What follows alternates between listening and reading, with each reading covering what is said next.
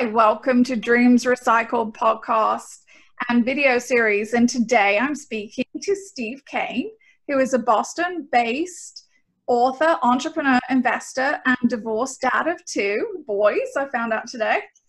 And he's also the author of F It, Get a Divorce, The Guide for Optimists. So welcome, Steve. How are you? Hi, Tiffany. It's great to be here. I'm great. So, obviously we work in the same industry, and your book and your platform, GetHappy.life, caught my attention because you share a lot of the same philosophies as we share at Dreams Recycled, that divorce is obviously not the end of everything, or could be, but it's much more the beginning of everything. And so tell me, how did you get to decide to write this book? Okay, yeah. I am relatively new to the world of relationship advice and marriage and divorce, but I've spent most of my career in digital media as an entrepreneur, as an investor, but I went through a divorce myself about 4 or 5 years ago, and I really, reflected quite a bit on what I went through. My ex-wife and I were, I have to say, for the record, my marriage is going to be one of the highlights of my life. And it was on balance an incredibly positive experience. She's quite a lovely human being. And it ended poorly. And why did it end poorly? I think she and I made some mistakes. Probably the number one mistake we made is, even though we both knew that the marriage was more or less done, we were still amicable. We were no longer madly in love. We weren't having like a passionate relationship. We weren't having a romantic relationship. And we'd been together for a good number of years, over 20 years at that point. And yet we stayed together. Mm-hmm. And we felt like we had to stay together. And we felt like it was the right thing for the children, or for our image, or for our sense of self-worth. And that was just a disastrous mistake. And we really had a couple of years of what I like to call like the pressure cooker, which finally blew off the lid. And then our divorce ended up being, kind of very contentious and unsettling in a way that was just completely unnecessary. And then I feel like we completely drew upon ourselves. And I'm happy to report, here we are X years later, and we're amicable, we're good co-parents, we're good friends, which just reinforces for me again this idea that so much of what modern people put themselves through in concluding a marriage and moving on to the next chapter is just unnecessary. It's unnecessary. Yeah, it absolutely is unnecessary. But I think we all kind of fall into that. We are the sandwich generation, especially our generation. We've been brought up with parents who are either still together or view divorce as not necessarily a brilliant thing to do, and the whole kind of stay together for your children, which our generation is kind of stuck in the middle. And it's a shame, because we, as you just said, everybody knows divorce doesn't happen overnight. It's at least 2 years at the end of your marriage statistically, where and your spouse knows that this is going to end in divorce or not well. Yeah, right. I completely agree with everything you just said. And I would add also, I think that we're the generation, maybe hopefully the last generation, that enters marriage in kind of a pressure cooker way that's unnecessary. And so when we, take this vow of till death do us part, or whatever it is we say, it adds this layer of pressure and this layer of obligation. I mean, maybe that's too strong a word, but this layer of expectation that I think is completely silly, frankly. It's just not borne out by the vast majority of people's experience. And it puts this, self-imposed, heaviness into thinking about the organic evolution of any relationship over time. Well, and any person over time, right? Thank you. Any person over time. Perfect. Right. We are constantly growing, we're evolving, we're becoming who we were supposed to be. And quite frankly, no one nowadays is the same person as they are at 20, 30, 40, 50, 60. And Absolutely. so to find two people that can both grow and evolve and also stay together is very difficult. And extremely rare, and that's not a bad thing to say that it's rare. And congratulations, and intense jealousy on my part for the couples that actually somehow find that, or I should say somehow make that, because it's not a natural state of affairs. It's something that two people have to put a huge amount of work and lifetime commitment into. But by the flip side of the coin is, because it's so rare and because it is so precious and special and unusual, the rest of us should just, not feel like we're bad people, or that we're doing something bad, or that we are violating some kind of societal requirement when we get to the end of, our marriage. And whether that ending is, 2 years, 20 years, like there's no judgment implied. There should be no judgment felt. As long as we all kind of acknowledge that there's a right way and a wrong way to do it, and do our best to do it the right way, and to be nice, basically. Right. To our partners. Well, and that benefits everyone. I mean, that's very similar to Dreams Recycle philosophy. It benefits everyone to be nice. It benefits you, even though you may be filled with anger and angst and drama filled. But right, and most of us are, for very good reasons. But yeah. that's a short-term phenomenon, not a lifetime. Yeah, it benefits you, benefits your spouse, and most importantly, if you have children, benefits them. No child wants to go through trauma, see their parents distraught, unhappy, fighting with each other, anger, especially when, most of our children, they're born out of love. It would be nice if we could divorce out of love also, which is, not often said. Yeah, and actually, one of the things I kind of discovered during the course of my divorce, and was really pleasantly pleased to discover, and write quite a bit about it in the book, and talk about it a lot with everybody I know who's interested in the subject, is that the thing you just described, that like two parents who are breaking up, a couple that has children, two parents that are breaking up, that do it in a nice way, have almost nothing to fear about the long-term effects on the children. That's just kind of a myth. And that social scientists have now been studying the effects of divorce on families and children for decades and decades. It's 2019, and the data is very, very, very clear that children of divorce have roughly the same lifetime experiences or outcomes as children of marriage. So roughly the same rates of going to therapy or not going to therapy, roughly the same rates of success or not success, roughly the same rates of having healthy, happy relationships in their own lives and not. The one exception is if the parents make either, stumble into or make the terrible choice to go to war as part of a divorce, and then act out the war in front of the children, or worst of all, make the children the rope in a tug of war. And that, can have some pretty tragic long-term effects on any young person. Well, and also the studies are showing more and more, it's actually more detrimental to stay in a miserable, unhappy marriage and model that situation and that relationship dynamic to your children than peacefully divorcing and both finding happiness again.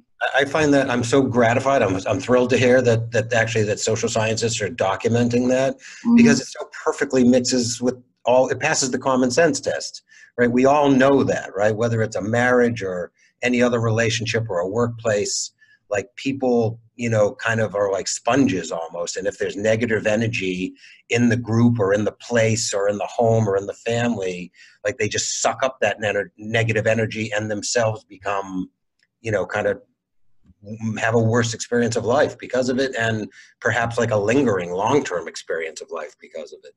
Well, absolutely. I've never, ever met a child from divorce or spoken to a child of divorce, even an adult who's been through divorce, who did not want both their parents to be happy. Right. I mean, that's a natural human reaction. We want our family members to be happy. Another kind of small piece, but I try to, remind people is it is 2019 or whatever. It's the modern world. Congratulations. We all live in the modern world. And if you take a minute and think about it, if your children have any kind of social group, if they're at school, for example, or if they go to church or synagogue, whatever, if they have a social circuit, if they have friends, they're surrounded by divorce and alternative families.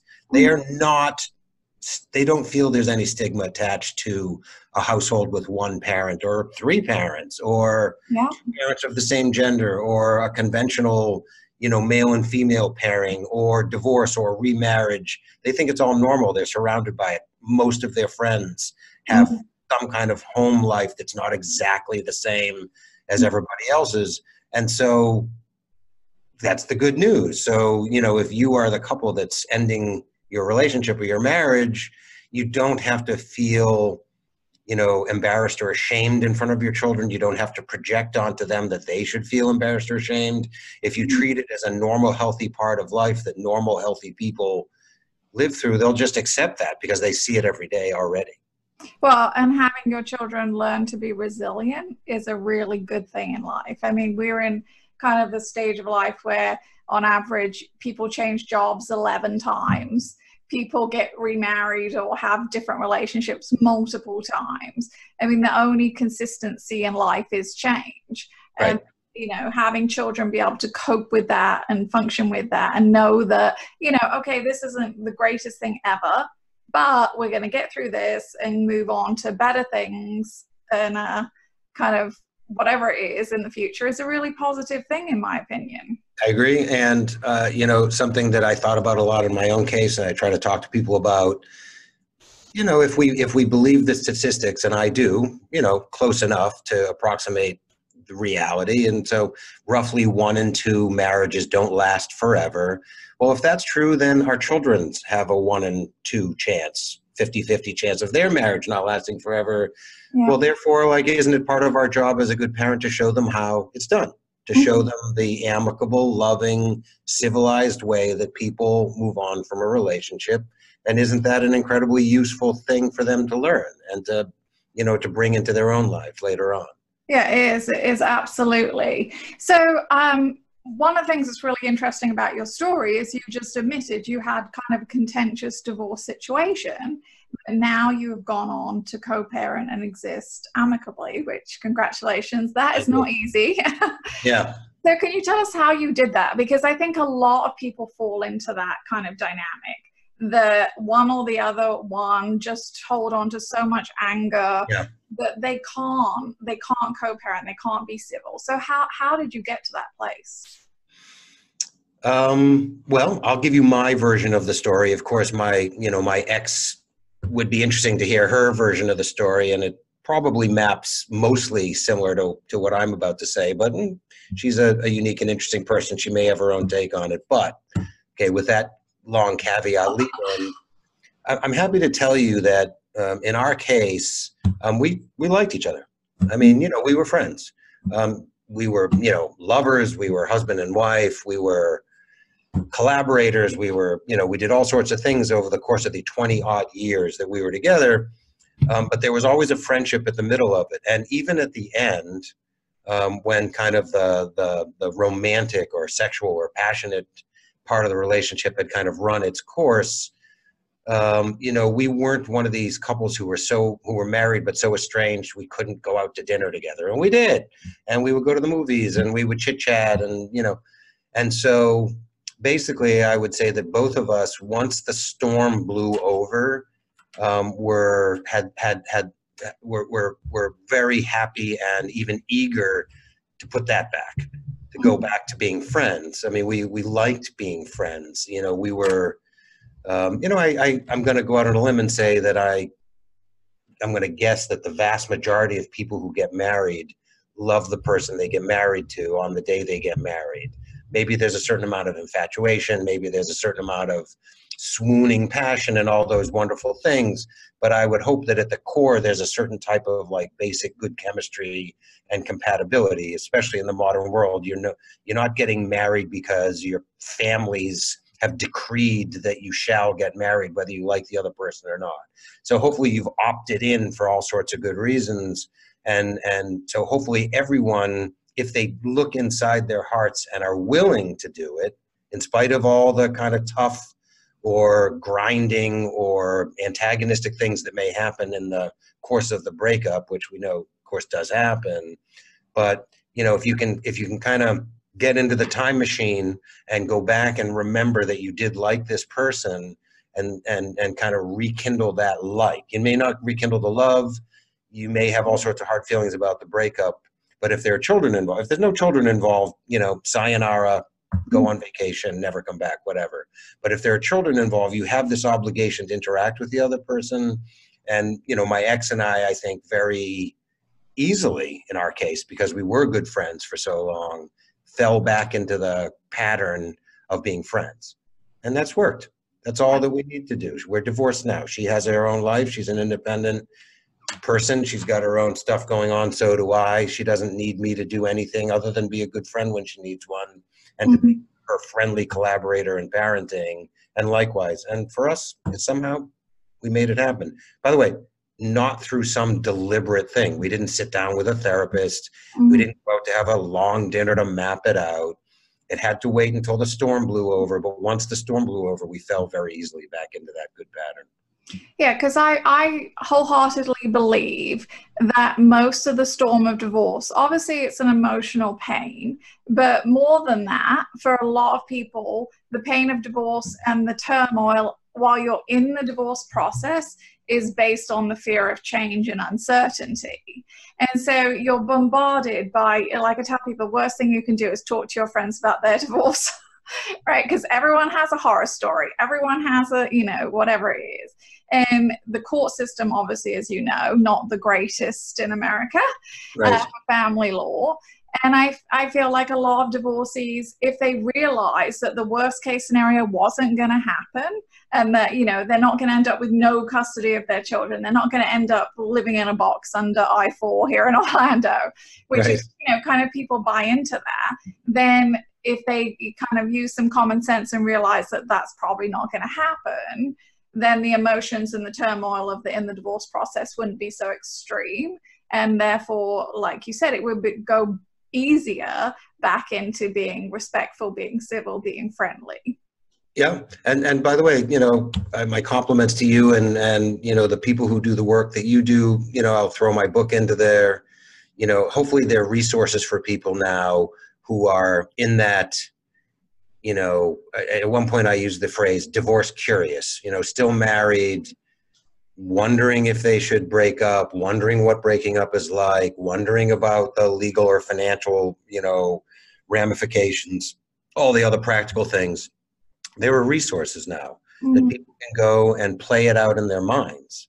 Absolutely. So is that really what your book is directed at? So F it, get a divorce, the guide to optimists. Is that kind of the core message of your book? Yeah, I would say the short answer, yes. Slightly longer answer, I would say there's kind of two messages. One is, you know, congratulations, we live in the modern world. And in the modern world, we're going to live to be 80 or 90 or 100 years old. And for almost all of that time, we're going to be in good condition physically, emotionally, intellectually, sexually. And so if you're unhappy at 30 or 40 or 50 or 60, whatever, you're sentencing yourself to this incredibly long prison sentence of unhappiness. Don't do it. It's okay to move on. It's okay to want to move on. And if you do move on, you've got this very long horizon in front of you to have new chapters of your life, and you don't have to have, you know, the ball and chain dragging along with you all the time. So that's kind of big message number one, I guess. Number two is that divorce does not have to be war. Right. That there's all sorts of resources, whether they are financial resources or literary resources or just internal emotional resources to help any particular individual create, you know, kind of a breakup scenario, process, environment that's, if not warm and friendly, at least not cold and ugly. And that the benefits of that to you, to your children, even to your ex, you know, who you may not care about in this one moment, but if you have children, you will care about later, again, as you have previously. You know, the benefits are huge and the downsides are huge to to going to war. One interesting thing, you mentioned the legal system a minute ago. In my life, in my experience, and in my book, I have like total schizophrenia on the subject of the legal system and lawyers, particularly divorce lawyers. On the one hand, I tell people, divorce is a legal process. It is the undoing of a contract and the replacement of the old contract with a new contract that is a very important contract in most cases and will have very intense effects on your life going forward. So don't be foolish. Don't think you can be your own attorney. In the most cases, you do need an attorney. Right. If you have assets, you have custody of children issues, you need an attorney. You need an attorney. So that's, kind of split brain part one. Split brain, part two is be careful, because all litigators, and in particular divorce attorneys, have a basic built-in conflict of interest, which is that the messier the fight, the better they do financially, the more money they make. And so be careful and be a good manager of your lawyer, because if you stumble into a relationship with a lawyer who maybe even, isn't necessarily like a bad person or trying to hurt you, they just have a very perverse incentive to let your fight become worse, and rather than taking the shortest path to making it better. And only you, me, you, Tiffany, us, the individuals, can actually lay down the law and say, no, it's not going to be a horrible fight. I'm not going to engage in a horrible fight, and I'm not going to rise to the bait. Even if my ex decides that they are in the mood for a horrible fight or want to be provocative or antagonistic, I'm not going to take the bait, and I'm not going to have my divorce fall into that pattern. Right. And so that's kind of like the two minds about lawyers. You need them, but be careful. No, and I think that's good advice. And I will say, obviously, not all lawyers are bad. There are actually some really good lawyers who have, more kind of, I don't know, more a giving nature, that maybe they've been through divorce or they know or whatever, and they actually are doing it to help people. So we won't lump them all together. But, I agree with you. You have to be careful, and you don't want to go down the war path. But unfortunately, as you probably understand, and I know from personal experience and from obviously our clients, in the courtroom, it takes two people to move through the court system appropriately. It only takes one to wreak total chaos. Right. So for those people dealing with that, God bless you, because you need more support than anyone. And that's, you don't really have a lot of control over that. There's a whole book that could be written on that one subject right there, actually. Yeah, absolutely. Okay. And so let's talk about something that I love. If you probably don't know a lot about me, but if you listen to my other podcast, I've been on I don't do it anymore. I went on 400 dates after my own divorce. Awesome. Wow. Wow. Wow. Why not? Absolutely. Why not? Yeah. Absolutely. I was married for 16 years. I was my entire adult life I was with someone. And so I didn't know. I didn't know who to date. I didn't know what I wanted. I didn't know what I liked. I didn't know any of it. Right. So, I kind of did a giant social experiment, which was actually interesting. But so what do you think about dating after divorce? Oh, I'm totally dying to talk about this subject, but first I have to ask, over what time period did you do? Oh, I was like 2 years, maybe. Oh, wow. Yeah. That's maybe a bit more. I think there's a whole book in that, my 400 days. So,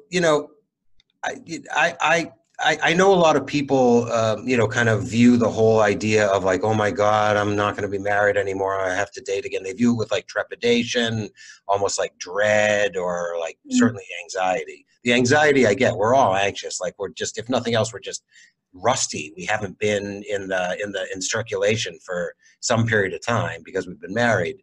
However, for most people, I think that they are in for a very pleasant surprise on at least one level, which is that in the ancient days, and maybe I'm a little ancient, but in the ancient days, well, how would you go about even trying to meet new people? You'd friends of friends, you'd kind of let people know your friends barbecue, church, yeah. Or in some kind of like miserable evening sitting on a bar stool hoping for like the world's most statistically random event that somebody you really like is going to walk in and start talking to you, or vice versa. Whereas today, so I would say in the ancient days, we had a problem of undersupply. Mm-hmm. Welcome to the modern world. Now we have the problem of oversupply. Hence 400 dates, right? Hence an ambitious woman who is willing to put in the effort can go on 400 dates. Right, absolutely. Well, anyone can. This is what, there is a certain amount of energy. I have to give you a lot of credit for, at some point, like you're obviously in, good physical condition, you're kind of a marathon. No, but absolutely, like anybody can. There's all these apps, there's all these websites. Mm-hmm. People are not shy about saying, hey, look at me, I'm here, I'd like to date, I'm available. Mm-hmm. And so all of a sudden, it's this issue, like I said, of oversupply. And also it's a very interesting exercise in a world where there's a lot of supply. We get a chance to be quite reflective, especially when you've been married and divorced and you have all this life experience of thinking, well, what do I want? Mm-hmm. Exactly. If I God forbid, if I actually have the choice, like what do I want? Do I know who I am? Do I know what I want? Will I be able to say yes if the right thing comes along, or am I not ready to say yes? And if I'm not ready to say yes, does that mean I have to be a recluse? No. If I'm not a recluse, does that mean I'm comfortable being in a casual dating situation? Or am I just emotionally unprepared for some kind of casual interaction with a new person? Mm-hmm. It's well, that's a good thing. Yeah, no, it's a good thing. I think it's an amazing thing, right? Because you can choose, you get to choose. And I tell people, as long as you're honest about what you're doing, it's okay, right? So I was very honest. I told everyone, I'm just divorced after 20 years or whatever. I've never been on a date. I don't want a relationship. I'm not looking for anything. I just want to go out and meet new people and figure out what I want to do. And there are so many people in that boat who are out there wanting to do that too. You don't have to feel bad about that. No. No. In fact, if you're as kind of transparent and honest as you just described, you'll be greeted with a lot of like kindness and affection from people who are in the same boat, basically. Yeah, because like you said, there's no reason to be a recluse. I think that's one of the most difficult parts about getting divorced is kind of that transition from being a we to an I. And if you're sharing custody of your kids and now all of a sudden you have time that you never had before, right? What are you doing with it? Right. And so I feel like dating is actually a good way to learn about yourself, to learn about other humans, and to really kind of solidify, like you said, if you go into it knowing what you want, then you have a plethora of choice and you can make hopefully better choices and good choices and, get into a relationship eventually when you're ready that really benefits you. And I know that second and third divorce rates are higher, but I feel like people like you with your book, people like our company, other people in the divorce industry, we are helping people make better choices the second time around. Because to me, that's like the worst thing you can do is like get out of a relationship, get straight back into the relationship. It's the same relationship. Right. Do it again and then go, oh. Right. And so the especially if you kind of stumble into the awareness that you're doing it for more or less the wrong reasons, meaning I can't picture myself as being alone. I have this void of terror that I can't be alone. So therefore I'd rather be in a bad relationship than no relationship. And no, I mean, I can't speak for every single human on the planet, but I will say for the vast majority of us, that's really a terrible decision, and that people should give themselves time to see what stage of life they're in and what they really want. And if part of that means being somewhat alone for some period of time, okay. Well, yeah, and also being single can actually be really, really fun. Who knew? But it can, right? There's nothing Absolutely wrong with single. There's right. nothing wrong with having that autonomy to go, today I'm doing this, and I'm not telling anyone, I'm not asking anyone, I'm going wherever. So amen to that. You know, it's on Friday. I completely agree with that. And I would also say that, you know, again, you know, I was never like I never liked to date just for dating's sake, but I do like dating. Yeah. I like meeting new people, and I particularly like it in a world where, like, you know, had our paths crossed, and I met a woman who's like, look, this is where I'm at. I'm interested in meeting new people. I may or may not be ready for a relationship, but I like going out and trying to. You know, I would have been so excited to meet somebody like you, because like I was in that mode for a long time myself too, and it's fun. It's fun having that kind of ability to do that. Like I said, like in the ancient days, that was never on the table for. No, you were. This is why, you know, small towns even today, everyone is married to everyone somebody knows, right? It's location, locale, geolocation of partners, basically. It's interesting too, because, you know, when I speak to, you know, kind of a younger generation, say 20-somethings or even, you know, young 30-somethings today about this subject, they kind of look at me like I'm out of my mind. They really don't know what I'm talking about, because it has never occurred to them to layer the dating experience with the kind of expectation and pressure that you know, my generation does. Like, is this leading to a relationship? Well, maybe it is, maybe it isn't, and they don't really even think about it until they're at least partway down the path, and they certainly don't think about marriage until they're nicely down the path, which I really admire about the way the younger generations think about marriage today. Yeah, because they have more independence, which is a good thing, right? That's a good thing for everyone, because I think any marriage or any relationship has a much higher chance of working if both of you want each other, but you don't need each other.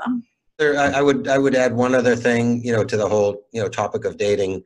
You know, a minute ago, you advocated for total honesty. I completely agree with you, with one tiny little, you know, caveat that if I've spent my professional career in digital media, and there's this notion of search engine optimization.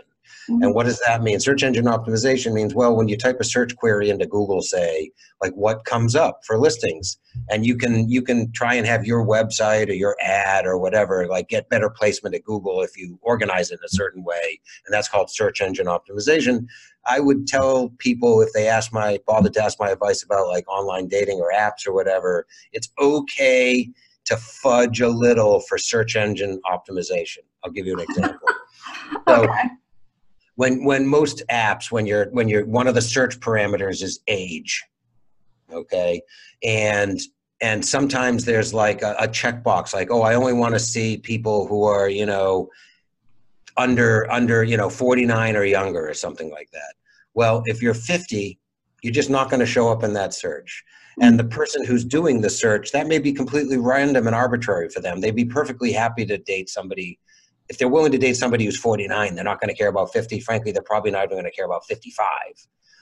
And so I will go out on a limb and say it's okay to fudge your age a little bit for search engine optimization, as long as you also couple that with just total transparency and disclosure when you actually meet somebody.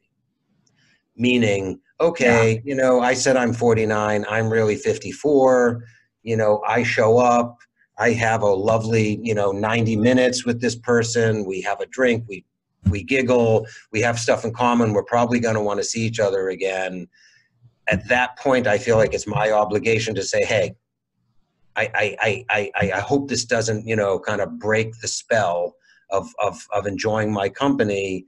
But for search engine optimization, I said I was 49 and I'm 54. And let the other person, you know, kind of respond to that. And if that makes them feel like they don't want to see you anymore, that's their choice.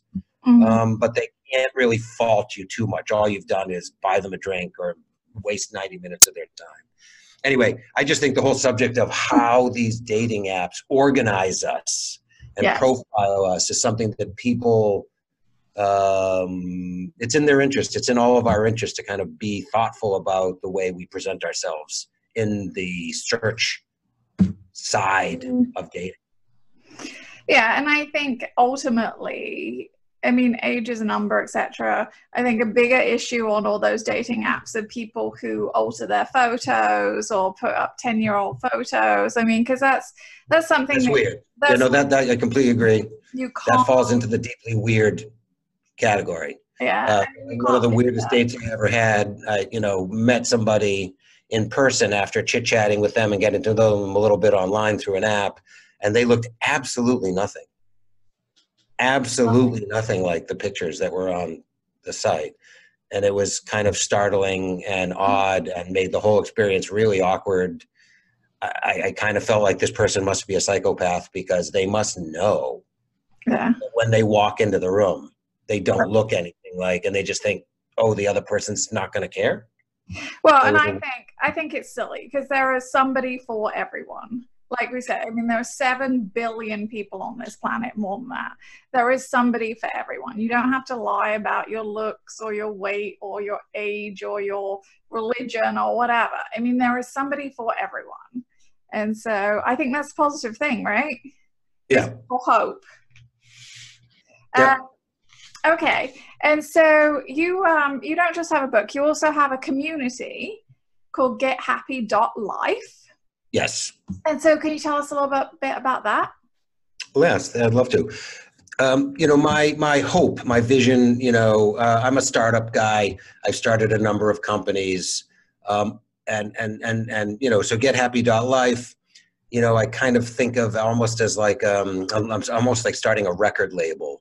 I'd like to start a publishing house. All these old terms are kind of inadequate, but a place where new voices can be heard and can be sponsored, meaning, in the way that like a record company in the old days would find a young act and invest some money and help that act kind of get their talent, more visible and get out in the world and be seen and be known. I'd like to do that, for young's the wrong word because I don't really care whether they're young or old, chronologically or biologically, but new voices, new teachers that have some wisdom to share with the world and don't know how to get started.